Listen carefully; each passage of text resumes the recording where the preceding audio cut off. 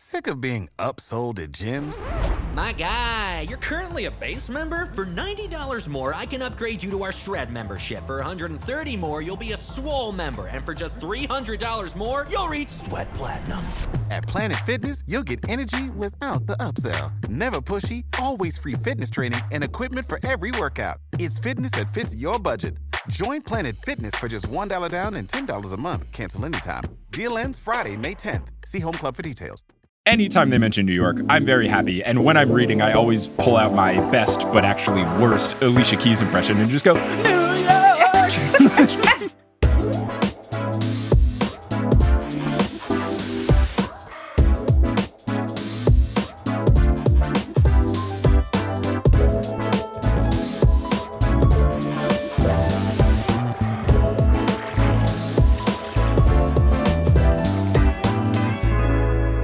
What's good? Thank you everyone for tuning in to another episode of The Newest Olympian. I'm your host, Mike Schubert. I have never read the Percy Jackson series before. I am making my way through the series for the very first time, and I am joined by someone who's read the series and is very familiar with it. So let's get right to our guest. Our guest for this episode is the CFO of Black Girls Create and the co-host of The Nerds Are Typing. It's Delia Gallegos. Delia, how's it going? Pretty good. Happy to be here. I'm very excited to be joining you for this particular book. I'm very excited as well. I am already head over heels in love with this book and Percy Jackson, the character, and Percy, the narrator. So I'm very excited. I'm also very excited because in the time between recording episodes 1 and 2 and this one, I learned how to properly pronounce Rick Riordan's last name, right? That's how you say it? Okay, cool. Because there was a struggle, as you'll be able to hear in the first 2 episodes, where I feel like everyone on the internet was giving me a different answer. So then I specifically looked for an interview where Rick said, "Hi, I'm Rick Riordan." And I said, "That's the authority I will trust, the man." So I know how to pronounce his name. Yay, it only took 3 episodes.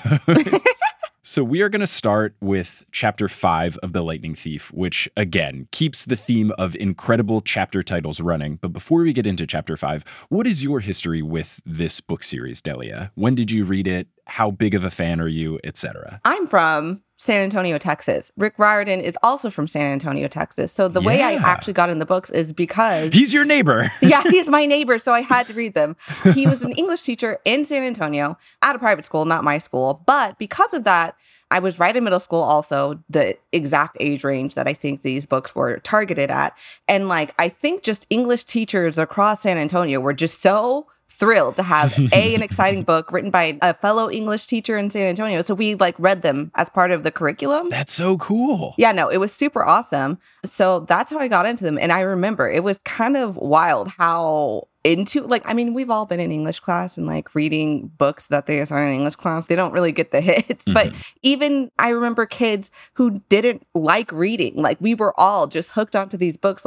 It was kind of, how movies try to paint it at oh, this book is really popular. And you see kids reading it everywhere. And you're like, that never really happened. That happened with the Percy Jackson series at that time in San Antonio. So I read it multiple times throughout middle school. And then I got to high school. So I can't remember what books were out at that time when I was in middle school, but I know I never read the last book actually. So I can't actually spoil it that much for you, at least up to a point anyways. Fantastic. But I have been interested also in going back and reading them as an adult. That's on my high level to-do list because I haven't read them as an adult besides these few chapters. Because at the time when we read them in middle school, I thought it was super cool and super interesting to have a protagonist or several protagonists really who were diagnosed with ADHD and dyslexia and that stuff. And having that representation, I didn't have any opinions about people with ADHD, but then come to find out later in high school, I was diagnosed with ADHD. Oh. And so it's different knowing what I know now and having the life experiences I have now. So big fan.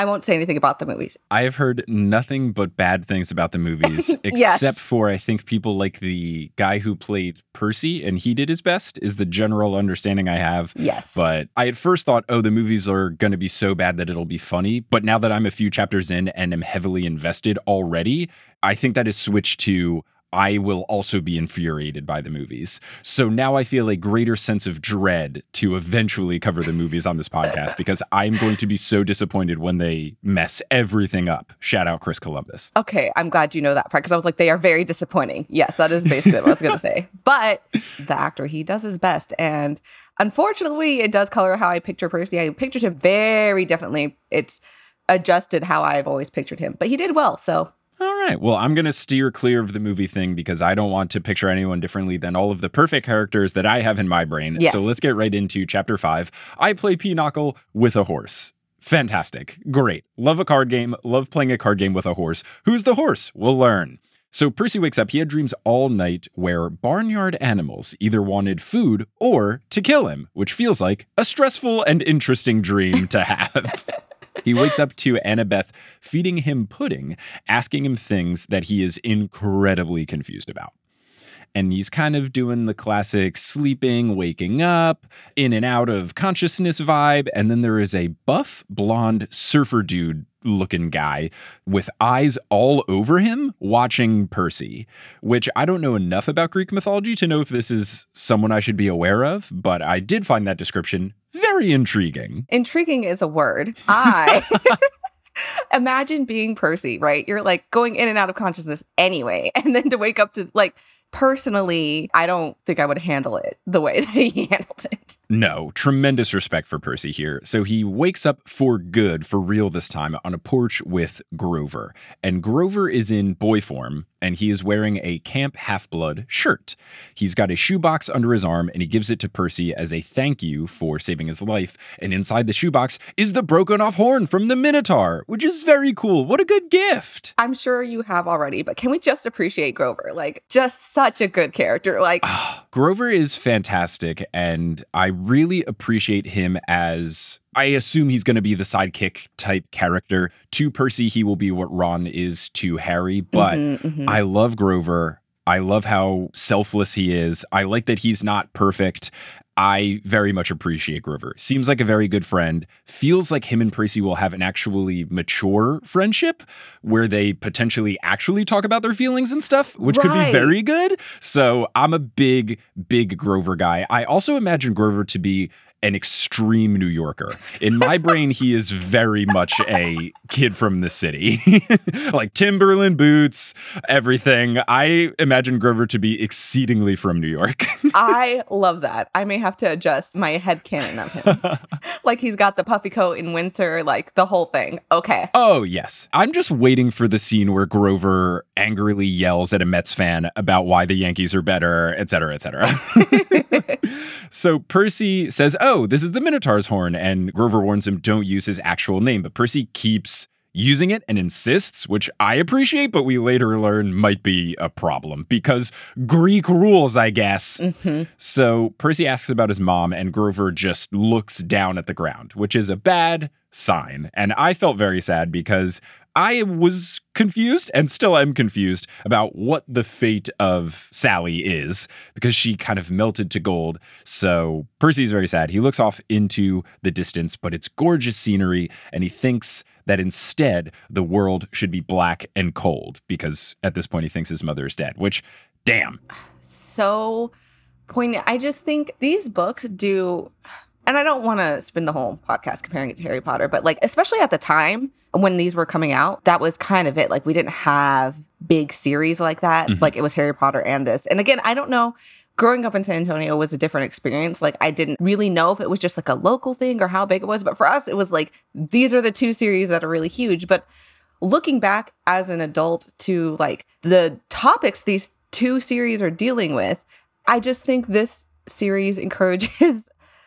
You can read at any age, but especially kids who are coming to this book to like explore like deeper emotional concepts a lot in a more healthy way and captures those emotional beats in a more poignant way.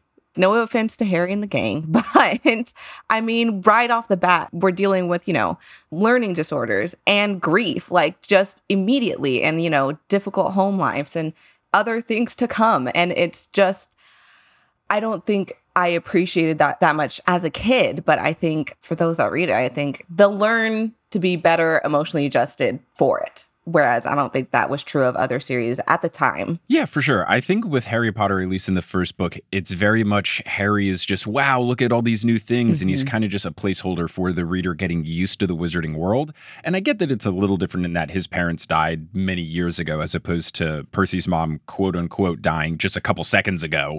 So it's a little different there. But I do appreciate that the book, at least in this point of this first book, balances the wow learning and setting up the world and world building and all of that. But then it also pairs in what Percy is feeling like and how he feels about being in a new place, how he feels about potentially losing his mother. I think it's really nice. And I am very much appreciating this approach. And mental health, as you've already mentioned, is already a major theme in it, and it comes up in these chapters that we're going to be covering. So I think that this is a good sign for this series, that it's taking a solid approach to mental health as opposed to some other series. And the Harry Potter stuff's inevitable, especially because I am former Harry Potter podcaster. It's going to happen. It's okay. So Grover apologizes and he says that he's the worst satyr in the world, and he stomps his foot so hard that his Converse high top comes off and you see inside that it has styrofoam filling. And he screams, "Oh, sticks!" Which, yes, love the themed expletives. Very solid. I will never tire of that bit. So Percy realizes now that he's an orphan and he thinks, oh no, am I going to have to live with Smelly Gabe? Which does sound like the worst thing anyone could do. We here at the Newest Olympian hate Smelly Gabe, and I wish nothing but the worst for him. Absolutely. And I mean, talk about adding insult to injury. It's like, I mean, yes, the grief is worse, but it's like, wow, come on. Right, yes. It is the equivalent of how could it get any worse? And then it rains. That's right. How could it get any worse? Oh no, I might have to live with Smelly Gabe. And Percy goes on to say that he would rather live on the streets or fake his age and join the army than live with Smelly Gabe, which honestly, Same. Cannot blame Percy. Yep, absolutely. Then narrator Percy says, quote, "Grover was still sniffling. The poor kid, poor goat, satyr, whatever." Percy's adjusting to the world around him is so fun, and they play it up really well throughout this entire chapter. But I just love that as we are starting to learn new things about the characters, Percy does as the narrator too. And I think that that really helps for kids following the story. And eventually when characters change, like Grover has changed from kid classmate to satyr protector, it really helps the reader understand what's going on. And it's nice. And then it's also just fun to read. Mm-hmm. And I think it's also really cool because you're talking about like world building. I think, this is just from like a writing perspective. I think it can be difficult, even more so when you're writing an urban fantasy that already exists in our world, like to immerse yourself in the magical part of it, because you also want to ground it in the real world. And I think what Rick Riordan does really well is I feel Percy feels like, yes, you have your point of view character and that's their purpose, but I really feel like he feels like a real, like that is how a kid I would have reacted when I was put into this world. Like, yes, you have like Harry Potter where it's like, oh my gosh, this is wild. We've got magic and stuff. Or, I mean, I don't know if anybody listening has read Legendborn. It's kind of a similar thing where it's like, oh, there's this secret magic world. She's more just kind of like really ready to take it on. But I think the most realistic depiction would be like, I don't know, this is all very weird. Yeah. This is what's happening. I'm just rolling with it at this point. I also appreciate that Percy asks a lot of questions and he doesn't get answers to all of them. And then he gets frustrated when he doesn't. But yes, a lot of his bottom line is just, I don't know, man, there's a lot going on. And he just kind of focuses on what he needs to get to the next step, which I very, very much appreciate. So Percy tells Grover it wasn't his fault, and Grover says, yes, it was my job to protect you. And Percy says, why? But then he starts to feel faint, which felt very convenient. But then Grover hands him a glass, and it is basically the liquid version of the trademark Sally Jackson blue chocolate chip cookies, which I don't know how you do that, but that sounds fantastic. I want that immediately. Mm-hmm. And what's also strange about it is that it is a glass that has ice in it, but the ice didn't melt even though the drink itself was warm, like hot cookies fresh out of the oven. So clearly there is some Greek mythological magic afoot, but I am absolutely on board for this. Yeah, magical food in general, out of all the things that, I wish the most when I'm reading any fantasy, but like when authors take the time to like immerse you and like describe the flavors in food, I respond very highly to sensory things. Yeah. That's one of the things that sticks with me the most. And to this day, I sometimes think about that chocolate chip drink. Like, I'm just like, what? Can we please? Why is technology not here? I think that should be the new icebreaker question. Clearly, when this podcast sweeps the nation and everyone starts reading Percy Jackson and me and Rick become best friends, the new icebreaker question should be, what does your magical drink taste like? Because then you get to talk about your favorite food or the food that has the most cherished memory to you. And I guess we should start it right now. Delia, what would your magic drink taste like? Ooh. And you can take some time to think, because I also need time to think. And I did kind of throw you under the bus by asking you first, under the guise of being polite. But the real motivation was I need to think of the answer too. That's a great question, though. What would it taste like? Oh my gosh. You know what? I think it would probably taste like, every now and again, my grandma would make baklava, like when we would have big family Christmases. I don't even know why, but she makes really great baklava. Like Hell she has yeah. no reason to, like culturally, but she just makes great baklava and it tastes so good. And so I just imagine it would taste like baklava, but maybe with like a hint of cinnamony spice, something to like weave in the essence of Christmas, like the holidays when we would be eating it, I think. I love that. I love that. I would have two potential answers. One would be when I was a kid growing up in New Jersey, we were close enough to Pennsylvania, Hershey, Pennsylvania, where Hershey makes all their stuff, that your grocery stores get hooked up with a bunch of very good Hershey-based chocolate beverages. Mm-hmm. And they still sell it in New York. It's a cookies and cream milkshake. And as a kid, I used to pound those all the time. And then I lived in Texas for a decade and other places. And then I moved back to New York City and I was in a bodega and I saw it and I said, yes, I got to get this. It's been literally decades since I've had this. And at this point in time, I was 28, I had it and I chugged it and my stomach hated me. Oh no. Because it is so filled with sugar. So I think one answer could be taste like that, but not make me feel like death. Mm-hmm. The other answer would be there is a perfect restaurant. If anyone is in the Houston, Texas area, go there immediately. Taqueria Ruby. It is a parked taco truck on the side of a highway. And I mean, literally next to an overpass of a highway. It is absolutely perfect. All the tacos are $2. Adding avocado only costs 25 cents, which is phenomenal, and Chipotle should take notes.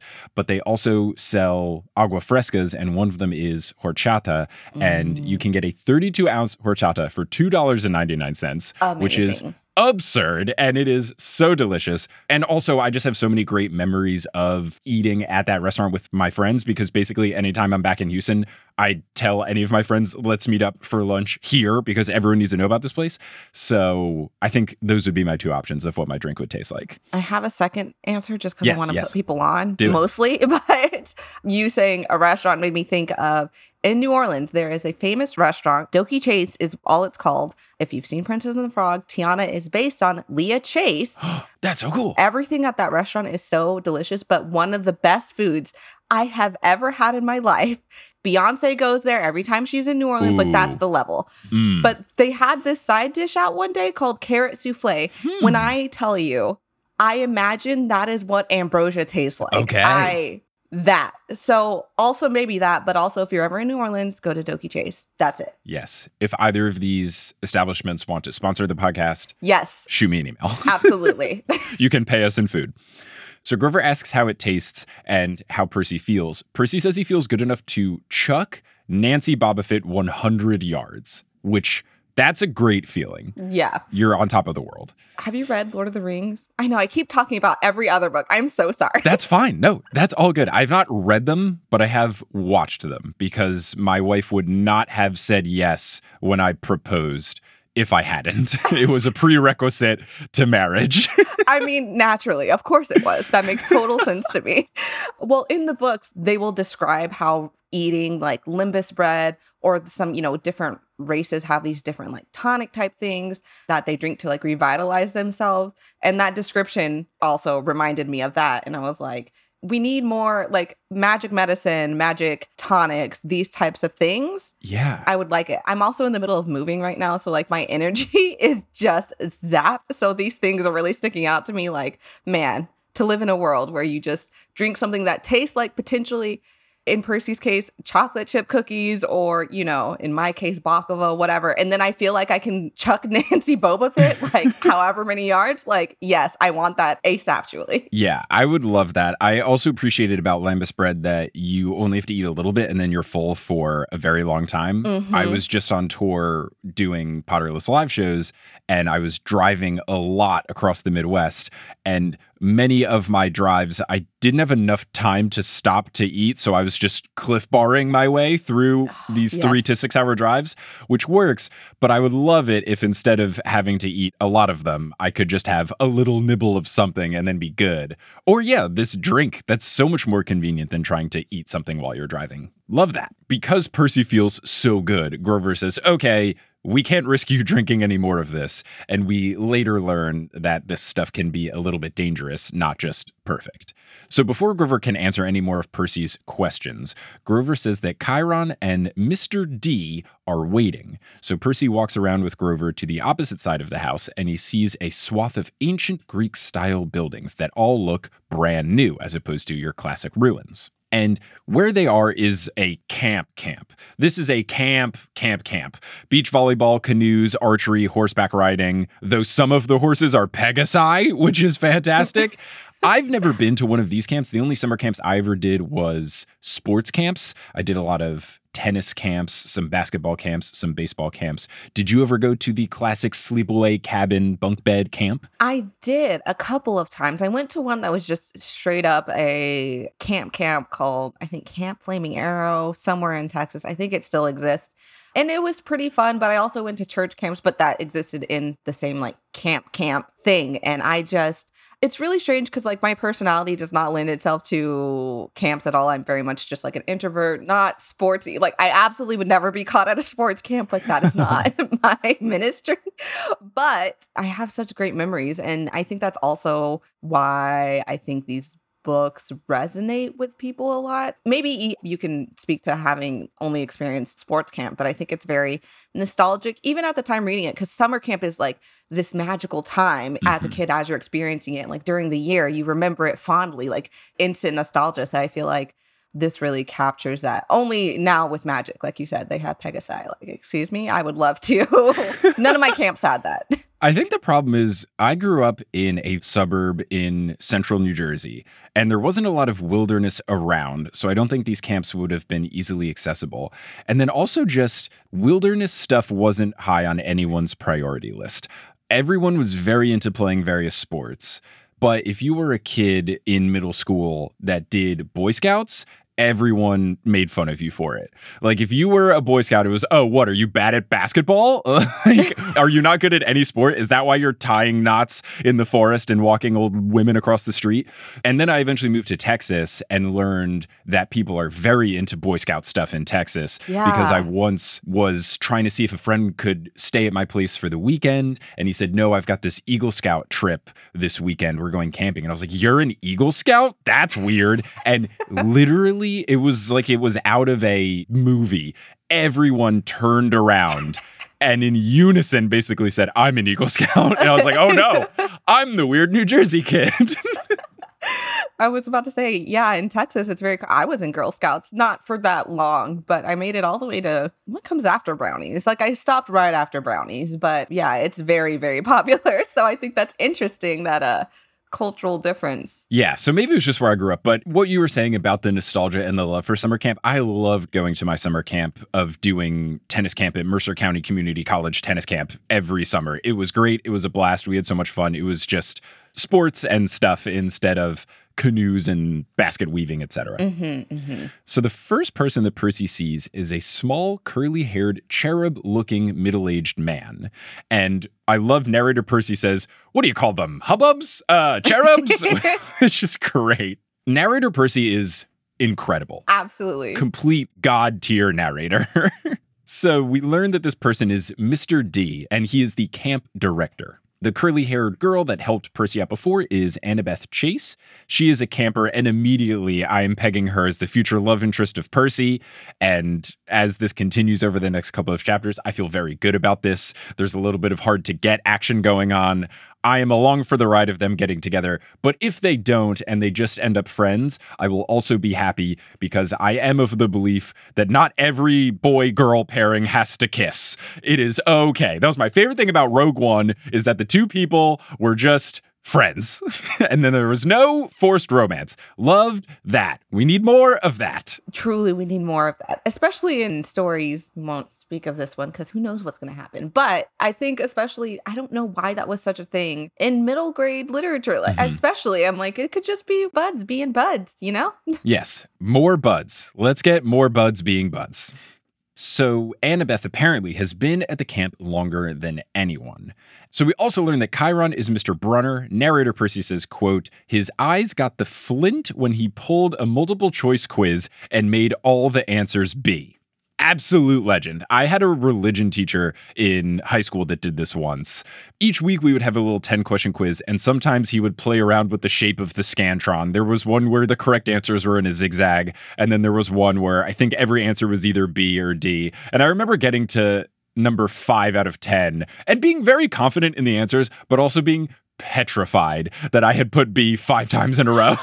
That is wild. I would have definitely fallen for it. He would have loved to get because I definitely would have been like, I'm confident about these answers, but there's no way this pattern is correct. I feel like if I was a teacher doing Scantron stuff, I would first try to spell something. If you held your Scantron horizontally, try to make some sort of shape or word, and then make the multiple choice questions around it, because that would be so fun. You turn it to the side and it says the subject that you're teaching, like it spells out biology or whatever, or if you're the biology thing, it makes a perfect DNA double helix. That could be very fun.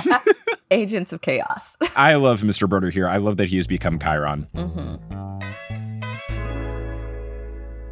Hello, everyone, and welcome to the Lightning Brief, our mid-roll break. First, if you are listening to this episode before Wednesday, September 22nd at 7 p.m. Eastern Time, that means it's not too late to catch the live show for Meddling Adults, one of the other podcasts that I make. If you live in New York City, you can see it in person. If you live anywhere where you have access to the internet, you can watch the stream of it, and tickets for however you are viewing it live at bit.ly/meddlingadultsnyc, all lowercase. My wife, Kelly Schubert, is going against my best friend, Johnny Frolickstein, in a contest of solving children's mysteries for charity, and it's going to be a great time, and I hope you check it out. Also, I am continuing to make my way through thanking all of the wonderful people who have already supported The Newest Olympian on Patreon. If you want to support on Patreon, you can do so at thenewestolympian.com/Patreon. You'll get access to a bunch of cool bonus features. I'm starting to put those together for The Newest Olympian, so some bonus episodes, bonus audio, etc. And in this episode in particular, I want to thank everyone who has joined at the Super God tier. The Super God tier gets you access to all of that bonus audio, whether that be the monthly bonus episodes or any sort of audio from recording that didn't make it into the show. So shout out to Allison Gupta, Afreen Rahman, Kate Ridley, Kaylee Pinto, Anthony Charlier,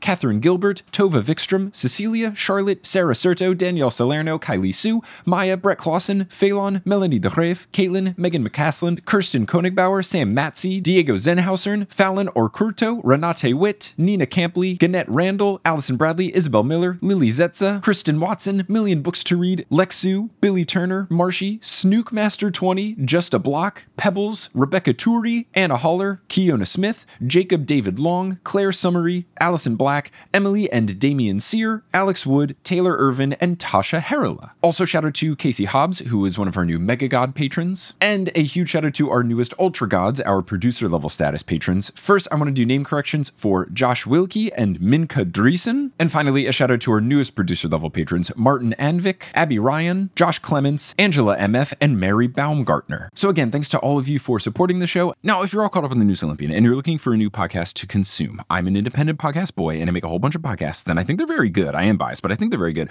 One of the shows that I make with my buddy Adam Amawala is called Horse. Horse is a comedic basketball podcast where we talk about the NBA and the WNBA, but we do it in a way that has absolutely no gatekeeping because we want to be open for all, especially if you are new to the sport or you want to learn about the sport. We talk about past events, we talk about current events, you can be in the know. It's very fun, it's very silly, so you can listen to that wherever you get your podcasts by searching for Horse or going to our website, horsehoops.com. Now, before we wrap up here, you're going to hear words from a few sponsors who make it feasible for me to be a full-time podcaster. Some of those ads will be read by me, others of them won't. Only other thing to do here now in the lightning brief is to turn over to some sponsors that will not be read by me. And just to note, these are added dynamically. They are inserted based on your location. So if these ads are in a different language because you live in not America, that's because your podcasting app knows that you are not in America. So don't be alarmed if you hear a German ad in Germany. But let's hear from those sponsors who are helping me do this as a full-time job, which is pretty sweet. And afterwards, we'll get back to the episode. With Lucky Land Slots, you can get lucky just about anywhere. Dearly beloved, we are gathered here today to... Has anyone seen the bride and groom? Sorry, we're here. We were getting lucky in the limo and we lost track of time. No, Lucky Land Casino, with cash prizes that add up quicker than a guest registry. In that case, I pronounce you lucky. Play for free at LuckyLandSlots.com. Daily bonuses are waiting. No purchase necessary. Void where prohibited by law. 18+. Terms and conditions apply. See website for details. Seeking the truth never gets old. Introducing June's Journey, the free-to-play mobile game that will immerse you in a thrilling murder mystery. Join June Parker as she uncovers hidden objects and clues to solve her sister's death in a beautifully illustrated world set in the Roaring '20s. With new chapters added every week, the excitement never ends. Download June's Journey now on your Android or iOS device, or play on PC through Facebook Games.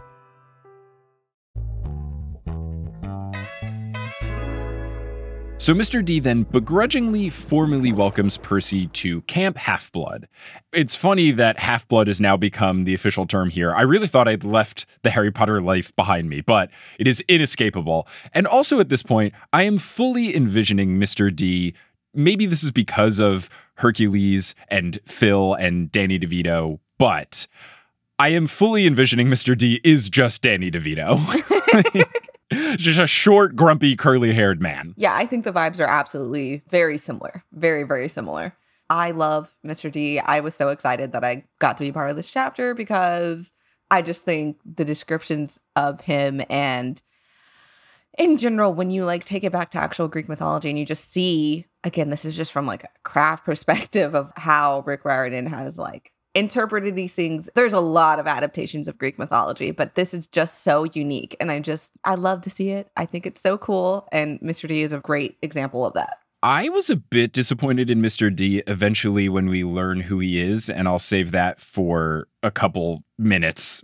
It's not that far, but I very much like the Greek god that Mr. D is, and I have a skewed perspective in that my main knowledge of this god comes from Hercules the movie and Hades the video game, and I like both of those representations of the god that he is, and not necessarily grumpy person that can't be bothered to deal with Percy. Mm-hmm. But Percy ends up backing off because he can tell that Mr. D, quote, is hitting the happy juice, and he goes on to say, if Mr. D was a stranger to alcohol, I was a satyr. Percy, my goodness, just coming out guns blazing, bringing the heat. He's sparing no one of the burns. Percy. He smells a hint of smelly Gabe on Mr. D, and he immediately hates Mr. D. Which, valid. Yeah. So continuing on, Percy describes Annabeth as basically being your classic trademark athletic California girl, but her eyes are gray, which is interesting. Percy is intimidated by her, but in a good way, which I very much love if they do become a love interest thing. I like Percy being kind of scared of her. It's one of my favorite, romantic pairing tropes, like, she's a little scary, but Yeah, I think it's good. I like that if they come together, it won't be the power dynamic of she's the damsel in distress falling all over him thing.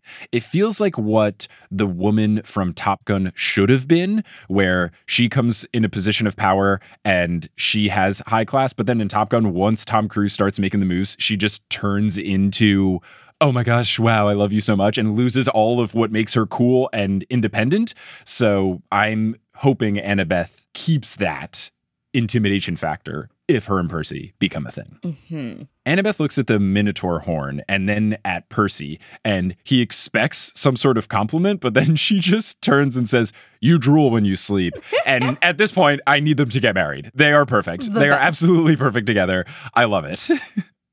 So Percy asks if Mr. Brunner works here, and the narrator this is, again, a great use of turning Mr. Brunner into Chiron. It says, quote, "Not Mr. Brunner," the ex-Mr. Brunner says, and it explains that he goes by Chiron. Percy asks Mr. D what the D stands for. He gets grumpy and then gives the whole "names are powerful" line, which comes up a lot. So Chiron explains that he decided to teach at Yancey once Grover told him about Percy, and he's excited at the prospect of Percy becoming a camper.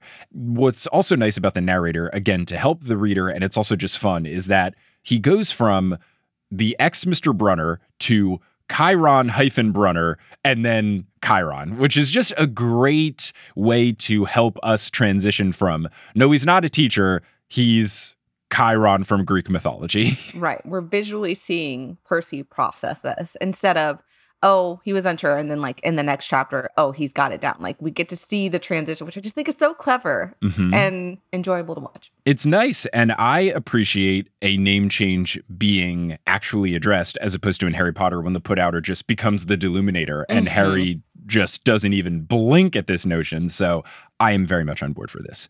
So Mr. D basically forces Grover and Percy to play them in Pinochle, which he says is one of the best man-made games alongside gladiator fighting and Pac-Man, which is just a great company to be in.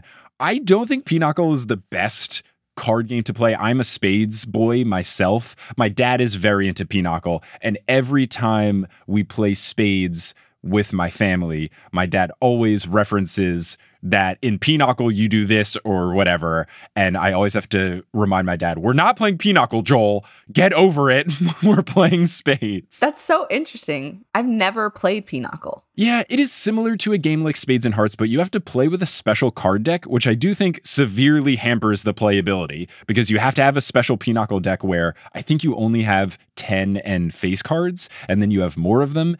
And it's similar to one of those games where you try to win hands or tricks similar to spades, but depending on the hand, you get different point values as opposed to a trick is a trick and that's it. Okay. But I am ride or die for spades. If anyone wants to play against me and lose, hit me up.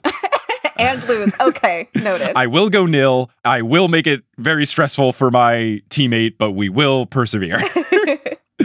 So Chiron goes on to say that the usual orientation film won't do, which I really want to see the usual orientation film. I need to see this.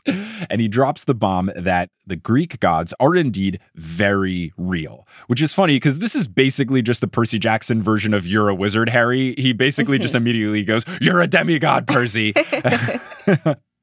And then, if you think things couldn't get any wilder, Grover then asks Mr. D if he can eat his Diet Coke can, and then does, which I was certainly not expecting. Love it. I love. That's it. That's my only no. The most efficient form of recycling is giving aluminum cans to your satyr friend to eat. Yeah, I mean, why go through the hassle of sorting and all that? Just do it in real time. Here you go, Grover. Captain Planet would be so proud. The power is yours, Grover. So Chiron explains a little bit more. Percy starts naming all of the gods and saying their names, and then he hears thunder in the distance, and Mr. D warns again, stop using people's names. But Percy says they're just myths. They're just what people used to explain things before science was popular. And Mr. D calls him Perseus, which I am embarrassed that I didn't see that coming. Obviously, that's his full name. Clearly it is. Gah. Percy shudders at the thought because he doesn't tell anyone his full name. And he is confused as to how Mr. D would know that is his full name. Mr. D continues then to snootily dismiss the notion of science, saying that, oh, years from now, you mortals will look back at what you thought was science and you'll say that that was mythology, etc., etc. Percy says he doesn't believe in gods, and Mr. D says, well, you better, and then he magically makes a goblet appear and then fill with wine, and Chiron has to remind him of his restrictions, and D changes it then to Diet Coke, and then apologizes to the sky, which thunders back at him. And at this point, I said, yes, the D must stand for Dionysus if he was trying to make wine. I just love that he has restrictions. Like, I think it's so clever. Yeah. I love it. I grew on Mr. D more when you learn the circumstances around it, because I think that is very funny. And I am very intrigued to see if Mr. D is always in this form or if this also is part of his punishment. Because in my brain, all of the Greek gods and goddesses are muscle bob buff pants where they've just got muscles on muscles on muscles. So to be tiny little cherub boy, grumpy old man, I feel like that might not be a permanent case for him, but we'll see.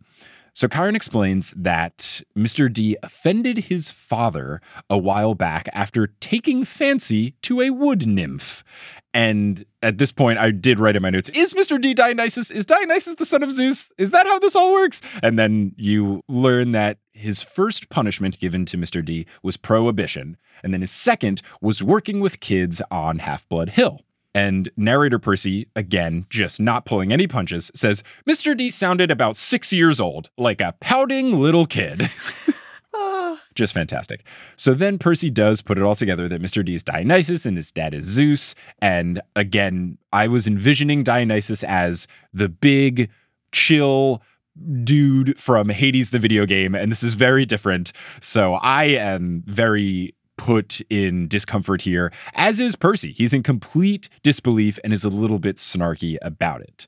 Mr. D, in response to this disbelief, plants visions in Percy's head of the havoc that he can wreak. Just all of his plant vine-based havoc that he could do to anyone to show his power. And at that point, Percy realizes, yes, this is certainly Dionysus, and I should not mess with this guy. Like, my apologies. I got a little sassy with you. My bad. If we could just rewind 10 seconds and pretend I did not say anything. I mean, in Percy's defense, this whole concept of gods in the first place is new. So it makes sense that he would be a little out of pocket to begin with. Yeah. He's got to learn the ropes, you know? So Mr. D says he's tired, and he tells Grover to come with him for messing up the watching over Percy task. And then Mr. D tells Percy to go to cabin 11. And when Percy asks Chiron if Grover's going to be okay, Chiron says, yeah, Mr. D just hates his job, and he doesn't want to wait a century to return to Olympus. So we understand that his punishment here is, just a quick 100-year sentence. A quick little timeout. It's fine. Yeah, when you're immortal, that's just a blip on the timeline, so it makes sense. So Chiron then explains that yes, Mount Olympus is a real place in Greece. It's an actual mountain, but the Mount Olympus that the gods live on moves along with Western civilization. And this is one of the first times that I felt a little weird about the book. I felt like that wasn't great, and maybe it was just a workaround to get it into America where the books take place, but it did feel kind of weird to say that Mount Olympus started in Greece and then went to Rome and then it was around Europe and then it was in England, which, come on, and then it gets over to America. It just felt a little bit like, oh yeah, Mount Olympus goes wherever the powerful white people are, and I didn't like that. Yeah, I gotta say, even when I read it the first time, again, no offense, I don't want to offend anybody, but it's never made that much sense to me. Besides we're going to center it where all the powerful white people are. It's just like, why? Like, why? Yeah. I think what rubbed me the wrong way the most about it is just explicitly tying it to Western civilization. And maybe I'm just skewed because now saying Western ideals is what racist people say to try to get around saying that they like white people more than anyone else.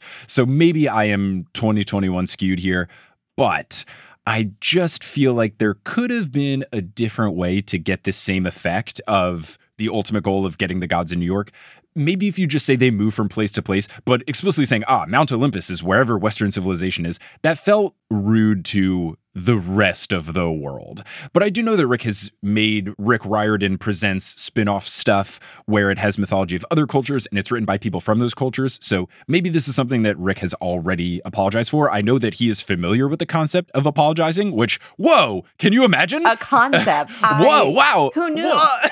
Did you even know authors could do that? My word. Authors can do that? Why authors can do that? So maybe this is something he's already addressed, so I don't want to put him on blast, but this was just the first instance of and I gotta say, if we're 5 chapters into the first book and I've only had one thought, I'm feeling pretty hopeful about the series. I mean, I think it's right to be about it. To me, even still, doesn't make the most logical sense as far as like world building. Like there were so many other ways to do it, like you said. I mean, why not just have, there's multiple, portals to it, but it is in Greek. There's a lot of ways you could have done it. Yeah. But It's more like limited in the scope of the author, you can tell, rather than actively harmful. So yeah, it definitely feels like a thing where Rick came up with an idea of how the Greek gods aren't only in Greece. Mm-hmm. And it's something at the time where it felt cool and creative. And then looking back, maybe someone points him out, that's not great. And I trust Rick enough to be like, yeah, I can see how that interpretation is not great. My bad. So it doesn't feel like an intentional thing where Rick is explicitly saying, yeah, white people, you're the best. So I don't think it's anything nefarious. Right. I think it just kind of is a little tiny baby yikes. Mm-hmm. But Chiron explains that America is now the heart of the flame. And then Chiron turns into a white horse centaur. And Chiron's one of those things, I knew a little bit about Chiron, but not a lot because he is not a character in Hades, the video game, but he is mentioned. So I know Chiron is bow and arrow is basically all I knew because one of the bows is named after Chiron. So when he turned into a white horse centaur, which I had never even seen that before, very cool. That was awesome. And then he tells Percy that it's time to meet the other campers, which what a power move. Absolute power move. And that's the end of the chapter. And they really did wait until the final buzzer to make the reveal. I love that the chapter titles are absurd. And I had already forgotten that this one was called I Play Pinochle with a Horse. So when you started playing Pinochle and we learned that Mr. D is Dionysus, I should have process of elimination that oh, Chiron's the horse. But I was so captivated by the story, I forgot the chapter title. What's also very convenient in whatever edition that I have, it doesn't have the chapter titles at the top of every single page. It just has the page number, which is very good in terms of me not getting spoiled. So I appreciate that I will often probably forget what the chapter title is called because I'm just engrossed. But yeah, they really waited to the last minute and I love it. And that's the end of chapter 5. Yeah, I think chapter titles are a very strong suit of this series. Yes. I had forgotten how good they are, and we'll get into it, but even the next chapter title is also very good. Yeah, it's something that I had to do with Potterless because I got burned by trying to map out how many pages, chapters, etc. I should cover, and then I saw a chapter title that was a little spoilery. So I, from that moment on, was sure to not look at the chapter titles. And especially for this one, I asked our editor, Sherry, can you just tell me how many chapters are in each book? Because if I look at a table of contents, this is going to be a problem because they're so good and I want to be surprised by all of them. So I cannot be spoiled here. They are too fantastic. As you astutely pointed out, chapter 6, which we'll just cover a bit of here before we get to the end of the episode, and we'll pick up the rest of it in the next one. Chapter 6 is called I Become Supreme Lord of the Bathroom. I would like to clap for that. It's great. I thought that my bathroom in my apartment was perfectly decorated. There are 2 framed things because my wife is an architect. She's usually in charge of what goes on the walls because she is better at me at designing the house. But she let me have free reign over the bathroom, which I very much appreciate. So in my bathroom, I have a big framed drawing of Russell Westbrook, a basketball player, doing a big fearsome dunk with tigers behind him. And it's great. And then I also have the most intense Live, Laugh, Love artwork that my buddy Noah gave to me at our housewarming party. And it's not just Live, Laugh, Love. There are 8 things on it. It's live, laugh, love, smile, play, dance, all this stuff. And none of them make sense. Absolutely none of them. The smile one says smile until your face hurts. Okay, I get it. The play one says play like there are no winners, which is just not how you should play. Maybe I'm just incredibly competitive, but that doesn't make any sense. There's the classic dance like nobody's watching, but it is just the most ridiculous thing. So that is currently over the bathroom. I'll put a picture on the Instagram. That'll be the picture of this episode is here's my obnoxious live, laugh, love thing.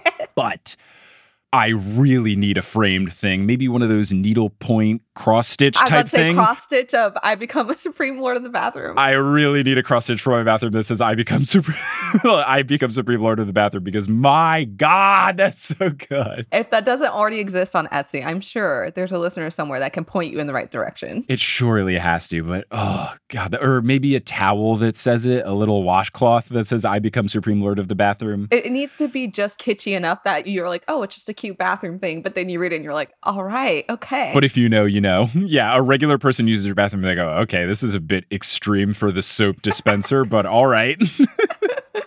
So, chapter 6, amazing title. I wrote, incredible, no notes. So, So it starts off, you think this chapter title is already the perfect way to start this chapter, but the first sentence is, quote, "Once I got over the fact that my Latin teacher was a horse." Just perfect. It's so good. It's so funny. And I think I'm a little biased here, but Percy kind of talks a little bit the way that I talk, which is great. I love doing a tongue-in-cheek, trying to paint something extreme as normal to make light of it. And starting with "once I got over the fact that my Latin teacher was a horse" is just so strong. What an opener. No big deal. I also wanted to stress that he points out that he's careful not to walk behind them because, you're not supposed to walk behind horses because you'll spook them. And I just cracked up because that is just brilliant. Yes. He mentions to not walk behind Chiron because he doesn't want to spook the horse, but also because he's done cleanup duty for the Macy's parade. So he's also afraid of poop, which is very good. He goes on to say, quote, "I did not trust his backside like I did his front," which is just so great. You think the chapter title's perfect. Then you get the opening line. Then you get, "I gotta stay away from horse poop." It's fantastic. And also, how did he get cleanup duty at the Macy's Day Parade? That's cool. What a fun volunteer activity to do as a middle schooler. And I love all the New York references. I know I'm super biased here, but I think it's great. Anytime they mention New York, I'm very happy. And when I'm reading, I always pull out my best, but actually worst Alicia Keys impression and just go, "New York." You should probably officially record that, and you'll just have to play that in anytime while you go through the series. Yes, I will either sing it poorly every time like that, or try to hope that Jay-Z and Alicia Keys don't sue me if I just use a 2-second clip of it.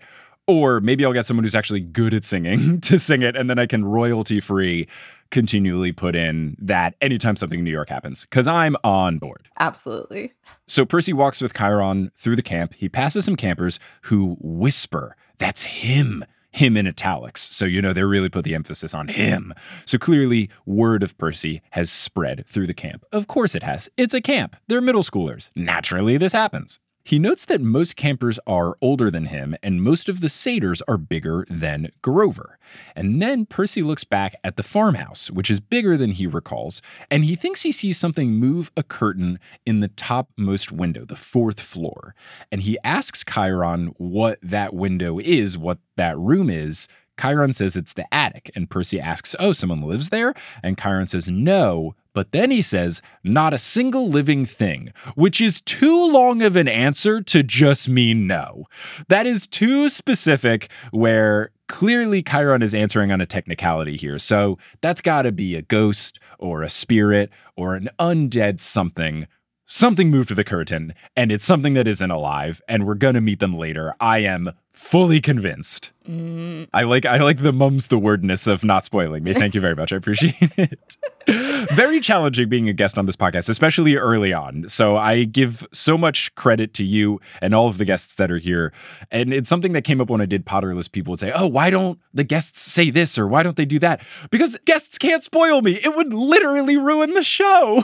I gotta say, for your listeners, it is more difficult than you would think, because if you've already read the Percy Jackson series, because there's just stuff you take for granted and you want to err on the side of caution. So just keep that in mind. I couldn't have done a Potterless episode, I'm pretty sure. That's too ingrained in me. I don't know. I know my teammates, Robin and Bayana, have been on, and I'm like, I don't have the skills to not just blurt out Harry Potter facts because they're just that innate in me. Mm-hmm. This, I was like, okay, I think I can do this. But it is early on, and there are a lot of times that I'm like, yes. Absolutely. Don't worry. Robin didn't have the skills either. There were multiple times in the recording where I had to take off my headphones and she had to ask Bayana whether or not this thing happened yet. So do not worry. But yes, if anyone listening thinks, wow, the guest in this episode really isn't saying that much, seems like they're just saying a lot. You probably know, if you've read the books, why they're saying and if you're reading along with me for the first time, the are good because they're not spoiling you or me, and that makes the podcast and your experience better. Hooray, Digital Book Club. Mm-hmm. So they walk through the strawberry fields forever, I can only assume, and Chiron notes that selling these strawberries to New York restaurants and Mount Olympus covers the expenses of the camp, and I think that is phenomenal. I love that. Mm-hmm. Not a spoiler. I was just agreeing. Yeah, just agreeing. So apparently Dionysus is very good at growing fruit because he's Dionysus, and he is best with grapes, but he's banned from doing so because obviously he would make wine. But at this point I thought, you certainly can make strawberries into alcohol, can't you? So I Googled it, and apparently they can be fermented, and apparently it is really easy to do so. Apparently because there's so much sugar in a strawberry, it only takes a couple of days for them to ferment. So I'm going to go home and I'm fermenting strawberries this weekend. Fun fact, did you know that like squirrels can get drunk? Like if you have a fruit tree and the fruit drops and starts to like spoil and ferment, like squirrels will eat it and they will be drunk, like running around all willy-nilly because they've eaten fermented fruit. That's amazing. And I cannot think of a better place to end this episode of The Newest Olympian than on the revelation that squirrels can get drunk off of fermented fruit. So fantastic. Great. Thank you for bringing this into our lives, Delia. And thank you for guesting on this episode of The Newest Olympian. If people want to find you doing stuff on the internet, podcast-wise, anything else, where can they do so? On Twitter, you can find me at Delia is Typing. I'm usually talking about random nerdy stuff. Lord of the Rings is a big one lately. So if you're into that, come follow me. And also on Instagram, you can follow my podcast /Enneagram MBTI typing account at The Nerds Are Typing on Instagram. Or also blackgirlscreate.org. Plug. Yes, all great things. Well, Delia, thank you again so much for joining. Listeners, thank you for listening. I'm very excited. In the first 2 episodes, I didn't want to force a catchphrase at the end because I felt like trying to find the next wizard on would be too much. And I don't know if this is going to be the thing, but I did feel like trying out different versions of a send-off could be fun. So what I will say... And it's such a dad joke. I had to show so much restraint not making the title of this podcast a dad joke. Some of the other running titles were Percy Laxum or Percy Jack None. So because I have reined in the dad jokeness in the title, perhaps the outro will be a dad joke. And I will just say that I'll Percy you all later. Amazing. It's so bad, but it's also so good.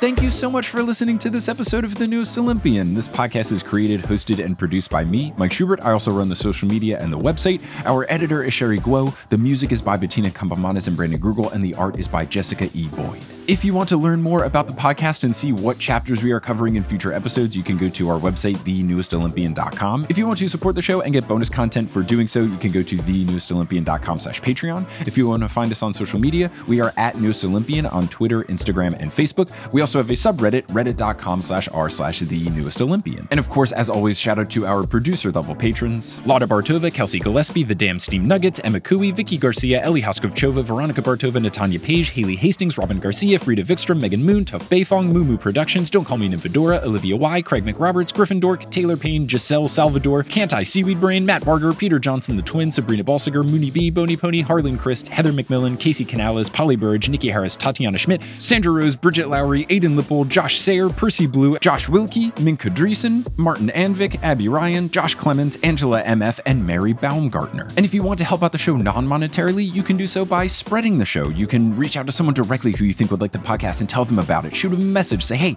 there's this podcast, The Newest Olympian. It's really fun. The host is great. He's also very humble. You should check it out. Or you could leave us a rating and review on Apple Podcasts. You could post about us on social media. All of these things help so much for a new show like we are. It helps us find a new audience. And then it's more friends. And then this book club gets bigger. What a fun time. But above all else, thank you so much for listening. And I hope you tune in next week as we finish our discussion of Chapter 6. And until then, I'll see you later.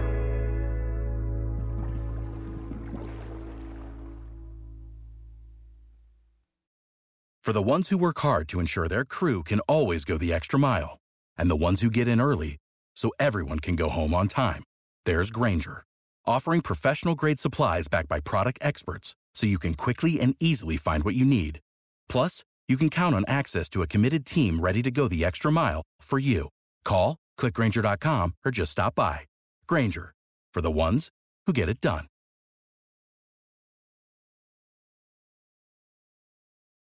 With the Lucky Land Slots, you can get lucky just about anywhere. This is your captain speaking. We've got clear runway and the weather's fine, but we're just going to circle up here a while and get lucky.